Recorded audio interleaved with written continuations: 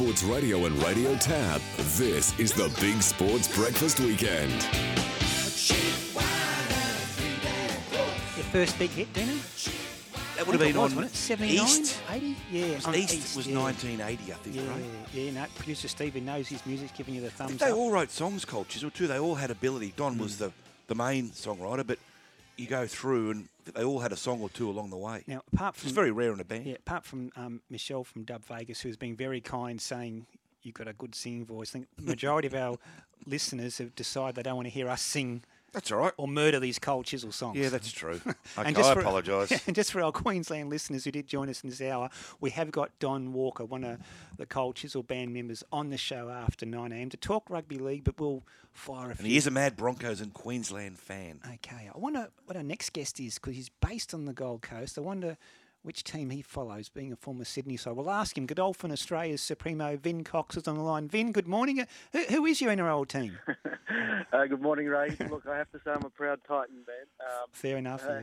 Having lived on the Gold Coast now for 12 years, you got to follow the local team. Exactly. Did you go to many games, Vin, or do you get I do. time? Or Yeah, no, I don't go to a lot, but I probably average 3 or 4 games a year. Yeah, no. Which I very much enjoy. Unfortunately, it's been a tough few years, but hopefully things will turn for the better. Exactly. Well, maybe the Titans might hope some of the Blue Army's good fortune and success rubs off because it's been a fantastic year, but particularly this spring carnival. Yesterday was one of those momentous days when you look back on years to come. The Cox Plate win of Animo, the Callender Presnell win of Golden Mile, the win of Barber in the Kirkham Plate. Everything just sort of worked well for the Blue Army yesterday. Yeah, it was a wonderful day yesterday, and as you suggest, it's been a sensational carnival for us. But to win a Cox Plate, it's one of the pinnacle races on the Australian calendar, and has long been acknowledged as the Weight for Age championship in Australian racing. And every year there's a story, a backstory around the Cox Plate and the field and everything else. But what the race always throws up is the best horse, Exactly, and we think we've got the best horse, and I think it was justifiably proved yesterday.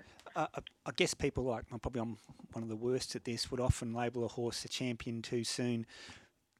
When do we acknowledge this horse's champion qualities? I agree. I think people do use that moniker quite freely. I don't know. I think once they're retired, I think you can say they're champions. I guess Winks would have got it well, early in her career. But look, we're very proud of the horse at the moment. He's a Group 1 winner at 2. He's a Group 1 winner at 3, and now he's had 4 runs as a 4-year-old for 4 Group 1 wins. Yeah. So he's getting very close to that mark. Yeah, exactly. And is he racing on this spring? There's another Group 1 in a couple of weeks at Flemington. Yeah, there is the old McKinnon, or now called the Champion Stakes, over 2,000 metres. We'll have a look at that. The horse's welfare is first and foremost, and if he's fitting well, we'll certainly take aim at it. But just as the saying goes, we'll let the dust settle a bit, have a chat tomorrow, and just see where we want to go. Vin Animo seems to be getting better, and we're all a long time retired. Is there any chance this horse could race on as a 5-year-old? Oh, that's a little way off at the moment, but the preference at this stage is probably to retire him. We took the chance this year to race him on, and whereas a lot of people would have retired him, and it's paid off in our favour. Very, very much. So I'm not sure we want to roll the dice again. Fair enough. What other plans going forward after the spring carnival, Vin? A lot's been suggested about an overseas campaign. Have you had a chance to talk to Sheikh Mohammed or his advisors overseas and work out what you may do with Animo next year? Yeah, no, we're just chatting about it earlier here this morning, and there are options to go overseas, and it'd be a great opportunity to say go through Dubai and put him in front of Sheikh Mohammed and potentially go on to Royal Ascot, which is one way we can really prove the horse on the world scale, on the international stage, and prove his worth up there. So they're just loose talk at the moment, but it'd be certainly something we're thinking about.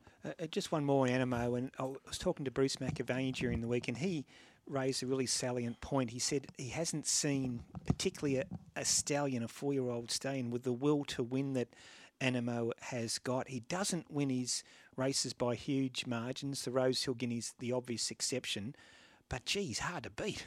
He's very hard to beat. Yeah. And, that's the character of the horse. He really, he knows where the winning post is. He attacks the line with vigour, and it's great to see. Just, he's enjoying his racing. He's obviously racing at the highest level. That's the character of the horse. But if you think about stallions retiring to stud or stallions racing, very few have got a race record the calibre of this bloke. Yeah. You'd have to go back nearly 20, 30 years. I reckon Lonhro. You go back to Lonhro, yeah. So he'd be the one. Yeah. So, unfortunately, we own Lonhro, and he'd be a nice horse to retire to the farm and stand in the barn next door to Lonhro. Yeah, no, he's an excitement machine, as is this 3-year-old Golden Mile. He's a magnificent colt to look at, but he's still got some furnishing to do. So what he's done this spring, Vin, is it a bit of a bonus, this Caulfield Guineas win, the Calendar Presnell yesterday? Because this colt's got so much upside, and Hugh Bowman made reference to that yesterday. Yeah, he's really stepped up, this horse. He's a horse we always had a very high opinion of. He came through the Sydney races and landed in the Caulfield Guineas, and we had the red hot favourite in the week leading up to the race in After Cabin, and unfortunately we had to put him in the paddock and ease up on him, and he was a very able and certainly very capable, not like a replacement, but certainly he was in the race already and won that race particularly well, taking back to Sydney to send him around Randwick. He had never raced at Randwick before, over the mile, and that sets him up nicely for next year, whether that's a Randwick Guineas or potentially a Doncaster or those types of races. But he's a very good-looking horse. He's a son of a Stern, and I think he's got a very bright future. Now, Vin, one of our loyal listeners called Rooster Bob has texted in. I'm not sure this is right, but I think it is, yeah. Vin Cox is a former first-grade rugby referee.